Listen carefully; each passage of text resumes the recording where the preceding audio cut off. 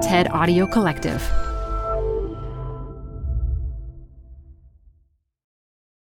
This episode is brought to you by Progressive Insurance. What if comparing car insurance rates was as easy as putting on your favorite podcast? With Progressive, it is. Just visit the Progressive website to quote with all the coverages you want.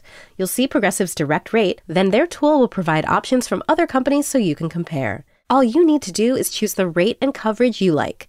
Quote today at Progressive.com to join the over 28 million drivers who trust Progressive. Progressive Casualty Insurance Company and Affiliates. Comparison rates not available in all states or situations. Prices vary based on how you buy.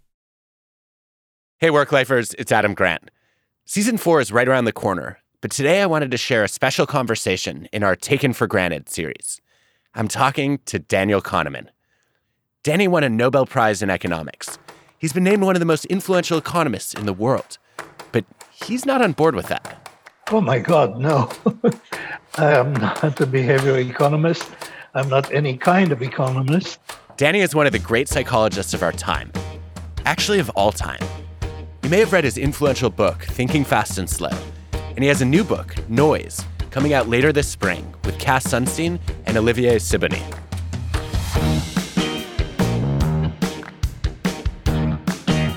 This is Taken for Granted, my podcast with the TED Audio Collective. I'm an organizational psychologist. My job is to think again about how we work, lead, and live. This conversation with Danny challenged one of my core beliefs about intuition. It also gave me a new way of thinking about which ideas are worth pursuing. Since Danny is an expert on decision-making, I thought I'd start by asking about what we're seeking in so many of our decisions.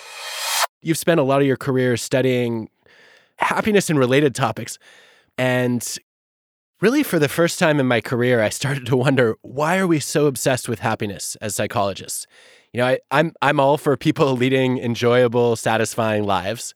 But if I had to choose, I would much rather have people focus on character, on, trying to build their generosity, their integrity, their commitment to justice, their humility. And I wonder if you could talk to me a little bit about whether you think we've lost our way a bit and character has been too little in focus or too far in the background, or whether you think happiness deserves the attention it's gotten. Well, I think my focus would be neither happiness nor character. It would be misery. And I think that there is a task for society to reduce misery, not to increase happiness. And when you think of reducing misery, you would be led into very different policy directions. You would be led into mental health issues. You would be led into a lot of other problems. So reducing misery would be my focus. Character and happiness or misery are not substitutes. And the idea, which has been accepted both in the UK and in many other places, in quite a few other countries by now, is that the objective of society, the objective of policy, should be increasing human welfare or human well-being in a general way. I think that's a better objective for policy than increasing the quality of the population's character. I think it's a better objective. I think it's a more achievable objective, except I would not focus on the positive end. I would focus on the negative end. And I would say it is the responsibility of society to try to reduce misery. And let's focus on that.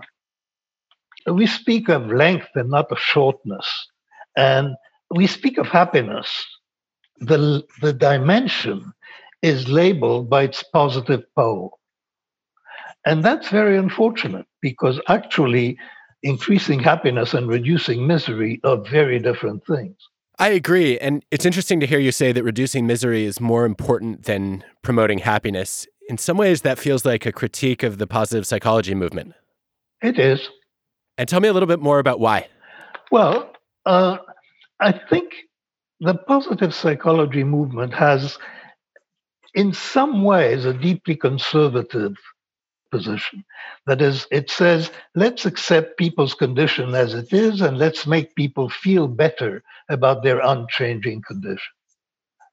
There has been some critique of positive psychology along those lines. I'm not innovating here. But I think that focusing on changing circumstances, on dealing directly with misery, is more important and is a worthier objective for society than making people feel better about their situation.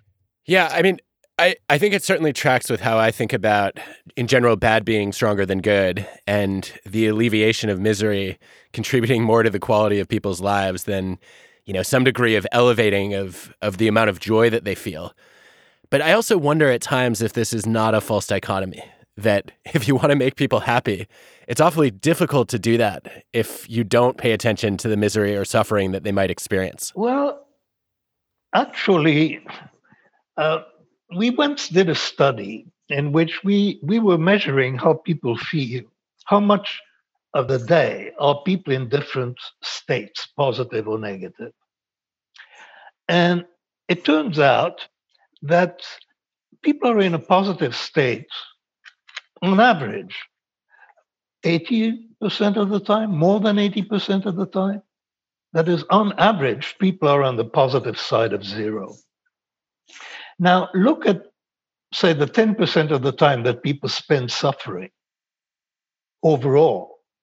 Most of the suffering is concentrated in about 10 to 15% of the population. So it actually is not the same people that you would make less miserable or happier. Those are different populations. And the question is, where do you direct the weight of policy and what do you pay more attention to? Very interesting.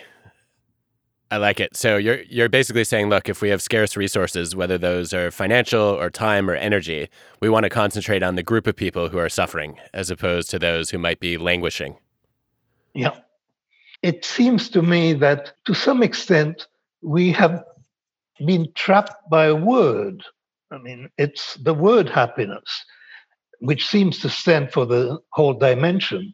And and and I think this is leading to some policies. Actually, it is failing to lead to policies that would really be directed at increasing human well-being by decreasing misery. Yeah, I think so too, and it's something I've thought about a lot at work. Given given that the hat I wear most often is organizational psychologist, I feel like the obsession with employee engagement has really missed the mark. I don't go to work hoping that I'm going to be engaged today. Right? I hope that I'm going to have motivation and meaning, and that I'm going to have a sense of well-being. And I wonder if one of the effects that the pandemic has had on a lot of people and a lot of leaders in workplaces is to get them to recognize, you know what, we need to care about people's well-being in their lives, not just their engagement at work. Well, I thought that, I'm not an expert, this is your field, not mine, but I thought that engagement has is close to feeling good at work. I mean, whether it's the responsibility of workplaces to deal with people's well-being in general, I agree that they're responsible for dealing with people's well-being at work, and that doesn't seem to me to be very different from trying to make people engaged and happy with what they're doing. So I'd be curious to hear more about the dichotomy or the distinction that you're drawing between engagement and well-being. My interpretation of engagement was fairly close to well-being at work. Yeah, I think in large part it depends on which conceptualization and measure of engagement we're talking about. But one of the more interesting patterns in the literature that's gotten me thinking quite a bit is that it's possible to be an engaged workaholic. And this has been differentiated recently from being a compulsive workaholic. Are you working a lot because you find it interesting and worthwhile, or are you doing it because you feel guilty when you're not working and you feel kind of obsessed with the problem that you're trying to solve? And I think that one version of engagement is probably healthier than the other. And I associate well-being much more with being an intrinsically motivated workaholic than with a compulsive workaholic, even though both are highly engaged. I agree. I worked for a while with Gallup. I was a consultant with Gallup many years ago. And their concept of engagement, I think, was a positive concept. one of the criteria that I remember for people being happy at work is having a friend at work. So uh, clearly, at least their concept of engagement, which is the only one that I know much about, is by and large a positive concept. And certainly, uh, the word we don't want people to be compulsive, although although I don't know how to describe myself, for example, when when I work hard or when I used to work very hard, was I doing so compulsively? Was I doing so out of intrinsic motivation? I think both. I was intrinsically motivated and I was compulsive about it. So I'm not sure of the distinction that you're drawing between being compulsive and uh, being intrinsically motivated. Well, I like the call to look at ambivalence there because I think it speaks to the point that you raised earlier, which is that, positive emotions and negative emotions can coexist. You can work because you're passionate about it and because you feel bad if you're not doing it. That's right. I want to ask you about the joy of being wrong. The place I wanted to begin on this is to ask you, when you were growing up or earlier in your life, how did you handle making mistakes? I'm hesitating because I can't. It's not that I didn't make any mistakes. I certainly made many, but I wasn't very impressed by my mistakes. I mean, they were not very salient in my life. So if you're asking about my early, as a student and so on, I don't have much to report that's of any interest. As a researcher, uh, I found my mistakes very instructive, and and they were sort of positive experiences by and large. It's such an odd thing to hear you say because most of us experience pain, not pleasure, when we find out that we're wrong or we discover that we've made a mistake. So how did you arrive at a place where you found that to be a teachable moment? Well, those are situations in which you're surprised. I really enjoy changing my mind because I enjoy being surprised. And I enjoy being surprised because I feel I'm learning something. So it's been that way. I've been lucky, I think, because I think you're right that this is not universal. The positive emotion to corrected mistakes, but it's just a matter of luck. I mean, I'm not, not claiming high moral ground here. It's fascinating to watch though because I've seen your eyes light up and it's palpable, right? When you discover that you were wrong about a hypothesis or a prediction, you look like you are experiencing joy. And I've started to think a lot about what prevents people from getting to that place. And I think a lot of it is for so many people, they get trapped in either a preacher or a prosecutor mindset of saying, I know my beliefs are correct or I know other people are wrong. And at some point, their ideas become part of their identity. And I know even scientists struggle with this, right? I think at least when I was trained as a social scientist, I was taught to be passionately dispassionate. But I know a lot of scientists who struggle with detachment, and you don't seem to. So how do you keep your ideas from, I guess, becoming part of your identity? Well, I think that, this is going to sound awful. I have never thought that ideas are rare. And, if that idea isn't any good, then there is another that's going to be better.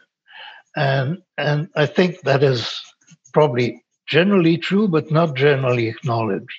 So that for people to give up on an idea may, in many cases, lead to a sort of panic. If I don't have that idea, then what do I have?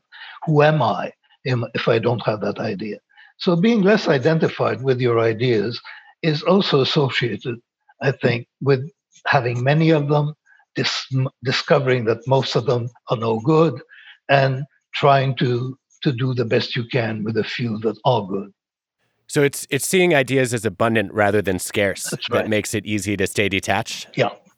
Yeah. I used to tell my students, ideas are a dime a dozen. Don't overinvest in your old ideas. And so I used to encourage my students to give up at a certain point.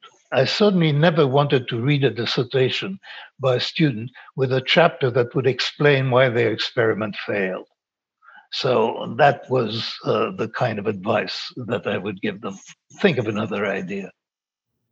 Do you ever worry about getting too detached? I think, for example, about messenger RNA technology, which was seen as, I think, a joke for a long time. And if not for the courage and tenacity of a small group of scientists who persisted with it anyway, we might not have a COVID vaccine right now.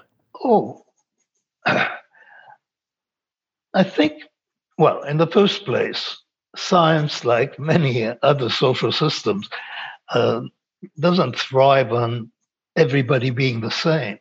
So you may have some advice that is good for some people, and it's clear that some people who are irrationally persistent achieve great successes. Indeed, if you look back at great successes, you will generally find that there is some irrational persistence behind them and irrational optimism behind them. That doesn't mean that when you are looking from the other side, that irrational optimism or irrational uh, persistence are good things to have. So the expected value of it might be negative, although when you look back, every big success you can trace to some irrationality. Well, that goes beautifully to one of my favorite ideas of yours, that we look at successful people and we learn from their habits, not realizing that we haven't compared them with people who failed, who had many of the same habits. And I wanted to, I guess, ask you a broader question, which is, having put these kinds of decision heuristics and cognitive biases on the map, which one do you fall victim to the most? Is it confirmation bias? It sounds like maybe not. I just wondered which of which of the biases that you've documented is your greatest demon? All of them, really, all of them, except, as you said, confirmation bias. By the way, people close to me find this irritating.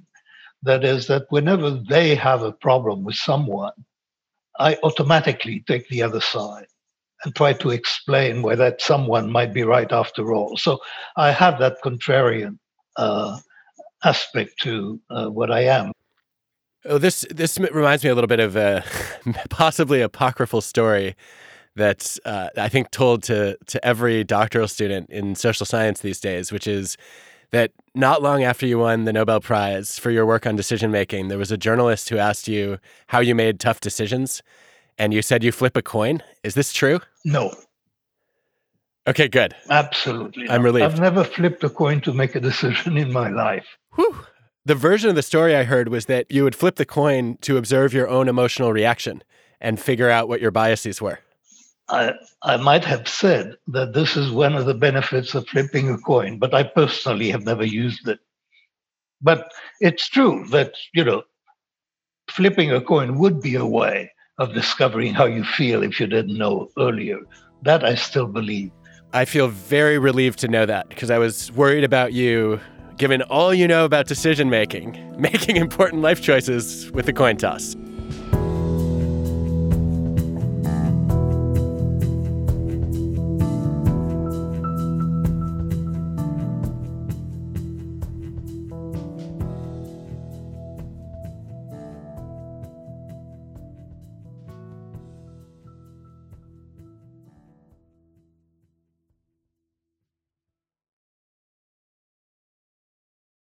If there's a surefire way to wake up feeling fresh after a night of enjoying alcohol, it's with ZBiotics.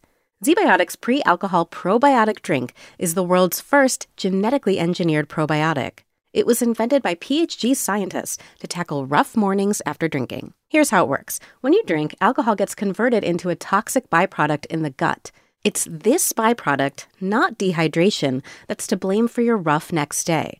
ZBiotics produces an enzyme to break this byproduct down.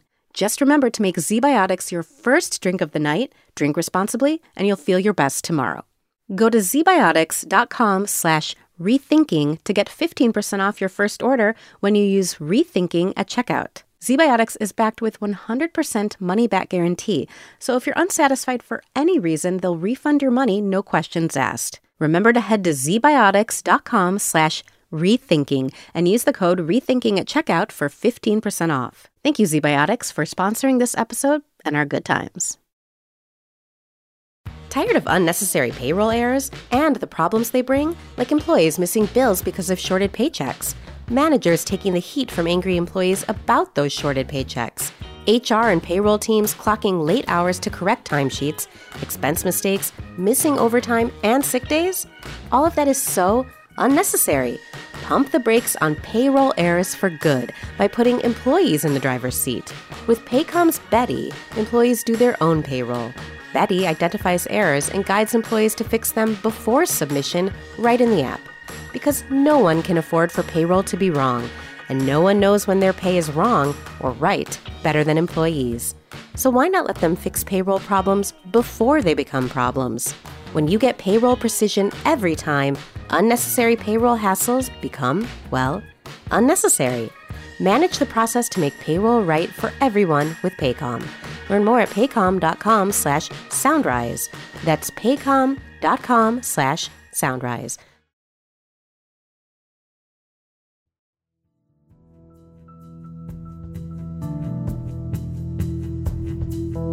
Welcome back to Taken for Granted and my conversation with Danny Kahneman. He was just setting the record straight that as an eminent scholar of decision-making, he does not make decisions based on a coin toss.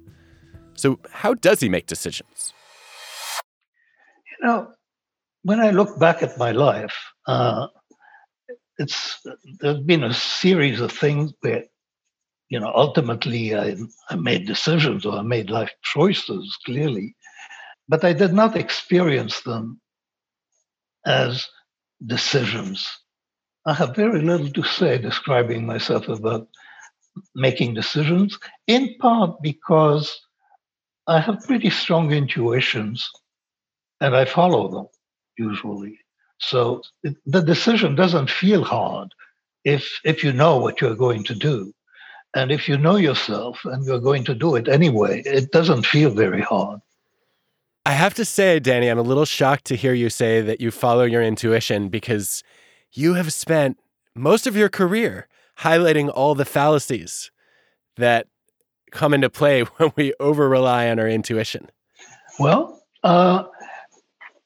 you really have to distinguish judgment from decision-making. And most of the intuitions that we've studied were fallacies of judgment rather than decision-making. And second, my attitude to intuition is not that I've spent my life, saying that it's no good. In the book that we're writing, that we've just finished writing, our advice is not to do without intuition. It is to delay it. That is, it is not to decide prematurely and not to have intuitions very early. If you can delay your intuitions, I think they're your best guide probably about what you should be doing. Okay, so two questions there. One is how, the other is why. Well, you delay your intuitions, and now I'm talking about formal decisions that might be taken within an organization, or a decision that an interviewer might take in deciding whether or not to hire a candidate. And here the advice of delaying intuition is simply because when you have formed an intuition, you are no longer taking in information. You're just rationalizing your own decision or you're confirming your own decision. And there is a lot of research indicating that this is actually what happens in interviews. That interviewers spend a lot of time. They make their mind up very quickly, and they spend the rest of the interview confirming what they believe, which is really a waste of time. Yes. So the idea of delaying your intuition is to make sure that you've gathered comprehensive, accurate, unbiased information so that then when your intuition forms, it's based on better sources, better data? Is that what you're after? Yes, because I don't think you can make decisions without their being endorsed by your intuitions. You have to feel conviction. You have to feel that there is some good reason to be doing what you're doing. So ultimately, intuition must be involved. But if it's involved, if you jump to conclusions too early or jump to decisions too early, then you're going to make avoidable mistakes. Well, this is an interesting twist on, I guess, how I've thought about intuition, especially in a hiring context, but I think it applies to a lot of places. My advice for a long time has been, don't trust your intuition, test your intuition. Because I think about intuition as subconscious pattern recognition, and I want to make those patterns conscious so I can figure out whether whatever relationship I've detected in the past is relevant to the present. And it seems like that's what you've argued as well when you've said, look, you can trust your intuition if you're in a predictable environment, you have regular practice, and you get immediate feedback on your judgment. I think the tension for me here is I don't know how capable people are of delaying their intuition. And I wonder if what might be more practical is to say, okay, let's make your intuition explicit instead of implicit early on, so that then you can rigorously challenge it and figure out if it's valid in this situation. I've been deeply influenced by something that I did very early in my career. I mean, when I was 22 years old, I set up an interviewing system for the Israeli army. It was to determine suitability for combat units. And the interview system that I designed broke up the problem so that you had 6 traits that you were interviewing about. You were asking factual questions about each trait at a time, and you were scoring each trait once you had completed the questions about that trait. Jumping in here because this is such a cool example, but it needs a little explaining. Danny created a system for interviewers to rate job candidates on specific traits, like work ethic, analytical ability, or integrity. But interviewers did not take it well. They really hated that system when I introduced it. And they told me, I mean, I vividly remember one of them saying, "You're turning us into robots." Danny decided to test which approach worked best. Was it their intuition or their ratings from the data? The answer was both. Their ratings plus their intuition. But not their intuition at the beginning. Their intuition at the end, after they did the ratings. That is, you rate those 6 traits, and then close your eyes and just have an intuition. How good do you think the soldier is going to be? When the data came back, it turned out that intuition at the end was the best single predictor. It was just as good as the average of the 6 traits, and it added information. So, wow. And, I was surprised. I just was doing that as a favor to them, letting them have intuitions. But the discovery was very clear. And we ended up with a system in which the average of the 6 traits and the final intuition had equal weights. It sounds like what you recommend then concretely is for a manager to make a list of the skills and values that they're trying to select on, to do ratings that are anchored on those dimensions. So, I might judge somebody's coding skills if they're a programmer, or their ability to sell if they're a salesperson. And then I might also be interested in whether they're aligned on our organizational values. And then once I've done that, I want to form an overall impression of the candidate because I may have picked up on other pieces of information that didn't fit the model that I had. I think that's about right. It's such a powerful step that I think should bring the best of both worlds from algorithms and human judgment. There's something that's a little puzzling to me about it, though, which is why are managers and people in general so enamored with intuition? I think it's because people don't have an alternative. It's because when they try to reason their way to a conclusion, they end up confusing themselves. And so the intuition wins by default. It makes you feel good, it's easy to do, and it's something that you can do quickly. Whereas careful thinking, in a situation of judgment where there is no clearly good answer, careful thinking is painful. It's difficult, and it leaves you in a state of indecision, or in a state of, even if one option is better than the other, you know that the difference is not something you can be sure of. Whereas when you go the intuitive route, you'll end up with overconfident certainty and feeling good about yourself. So it's an easy choice, I think. You wrote about this topic at length in what some have called your magnum opus, Thinking Fast and Slow. I'm wondering what you've rethought since you published that book. Well, there were things I published in that book that were wrong. I mean, literature I quoted that didn't hold up. Now, the interesting thing about that is that I haven't changed my mind about much of anything. But that is because changing your mind is really quite difficult. That is, Dan Gilbert has a beautiful word. He called that unbelieving. And unbelieving things is very difficult. So I find it extremely hard to unbelieve aspects of or parts of Thinking Fast and Slow, even though I know that my grounds for believing them are now much weaker than they were. But the more significant thing that I have begun to rethink is that Thinking Fast and Slow, like most of the study of judgment and decision making, is completely oblivious to individual differences. And all my career, I made fun of anybody who was studying individual differences. I say, I'm interested in main effects, I'm interested in characterizing the human mind. But it turns out that when you go into detail, people, those studies that you have, it's not that everybody is behaving like the average of the study. That's simply false.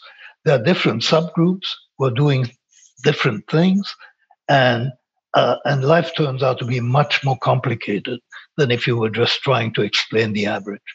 So the necessity for studying individual differences is, I think, the most important thing that I have rethought.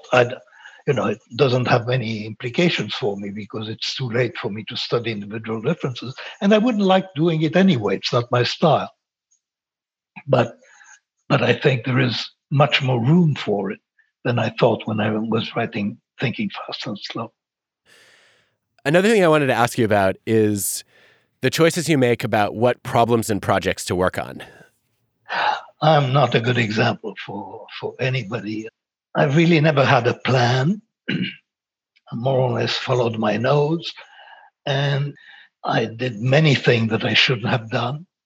I wasted a lot of time on projects that I shouldn't have carried out. But I've been lucky.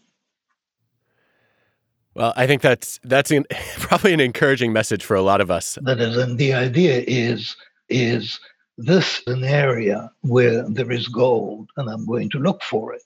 I mean, that's an idea.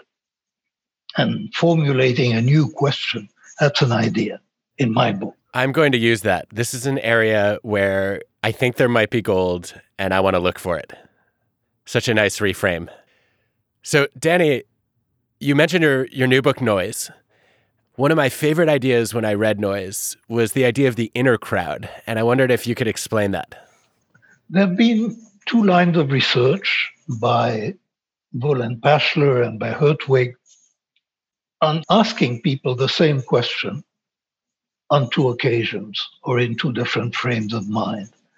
And it turns out that when you ask the same question, like an estimate of the number of airports, when you ask people the same question twice, separated by some time, then they tend to give you different answers, and the average of the answers is more accurate than each of them separately. It also is the case that the first answer is more valid than the second, and it's also the case that the longer you wait, the better the average is, the more information there is in the second judgment that you make. What it indicates is clearly that what we come up with when we ask ourselves a question is we're sampling from our mind. We're not extracting the answer from our mind. We're sampling an answer from our mind. And there are many different ways that sample could come out. And sampling twice, especially if you make them independent, sampling twice is going to be better than sampling once. This is one of the most practical, sort of unexpected decision-making and judgment perspectives that I've come across in the last few years, and in part because it says, I don't always need a second opinion if I can get better at forming my own second opinions. As I think as we say in that chapter, sleep over it is really very much the same thing. That is, sleep over it, just wait, and tomorrow you might think differently. So the advice is out there. Reinforcing it may be useful. Your collaboration with Amos Tversky is obviously legendary. There's a whole Michael Lewis book about it. Is there a lesson that you took away from that collaboration that's informed either how you choose your collaborators now or how you work with the people on your teams? I think that one really important thing is to be genuinely interested in what your collaborator is saying. And I'm quite competitive. Amos was quite competitive. We were not competitive when we worked together. The joy of collaboration for me always was that was more with Amos than with almost anyone else. That I would say something and he would understand it better than I had. And that's the greatest joy of collaboration. But in my other collaborations, taking pleasure in the ideas of your collaborator seemed to be very useful. And I've been lucky that way. On that note, almost anyone who's ever won a Nobel Prize has complained that it hurt their career. And I've wondered what the experience has been like for you. Oh, I mean, it hurts people's career if they're young. I got mine when I was 68, and for me, it was a net plus. Why does it get people in trouble if they get it earlier? Oh, there are a variety of ways that this can happen. In the first place, it's very distracting. I mean, people start taking you more seriously than they did and hanging on your every word and a lot of nonsense like that. And if you begin to take yourself too seriously, that's not good. If you take time away from your work to do what you're invited to do when you get a Nobel, which is a lot of talking and a lot of talking and things that you don't know much about, that's a loss. And then if it makes you self-conscious that everything that you have to do has to be important, that's a loss. So there are many different ways, I think, in which getting a Nobel early is a bad idea. Is not the best. Good. I was at a good age to get it because I had some years left in my career, and it made many things much easier having a Nobel. And it made the end of my career more productive, I think, and happier than it would have been otherwise.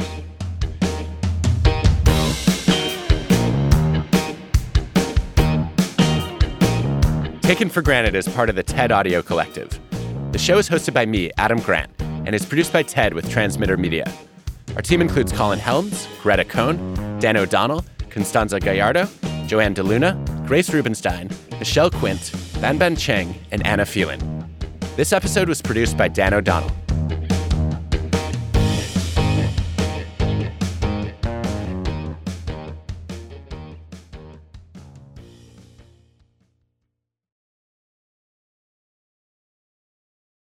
Do you ever feel like your laptop just keeps going, but you are completely drained? I think a lot of us don't realize how much pain we live in because of our interactions with computing. NPR's Body Electric, a special interactive series investigating how to fix the relationship between our tech and our health. Listen in the TED Radio Hour feed wherever you get your podcasts.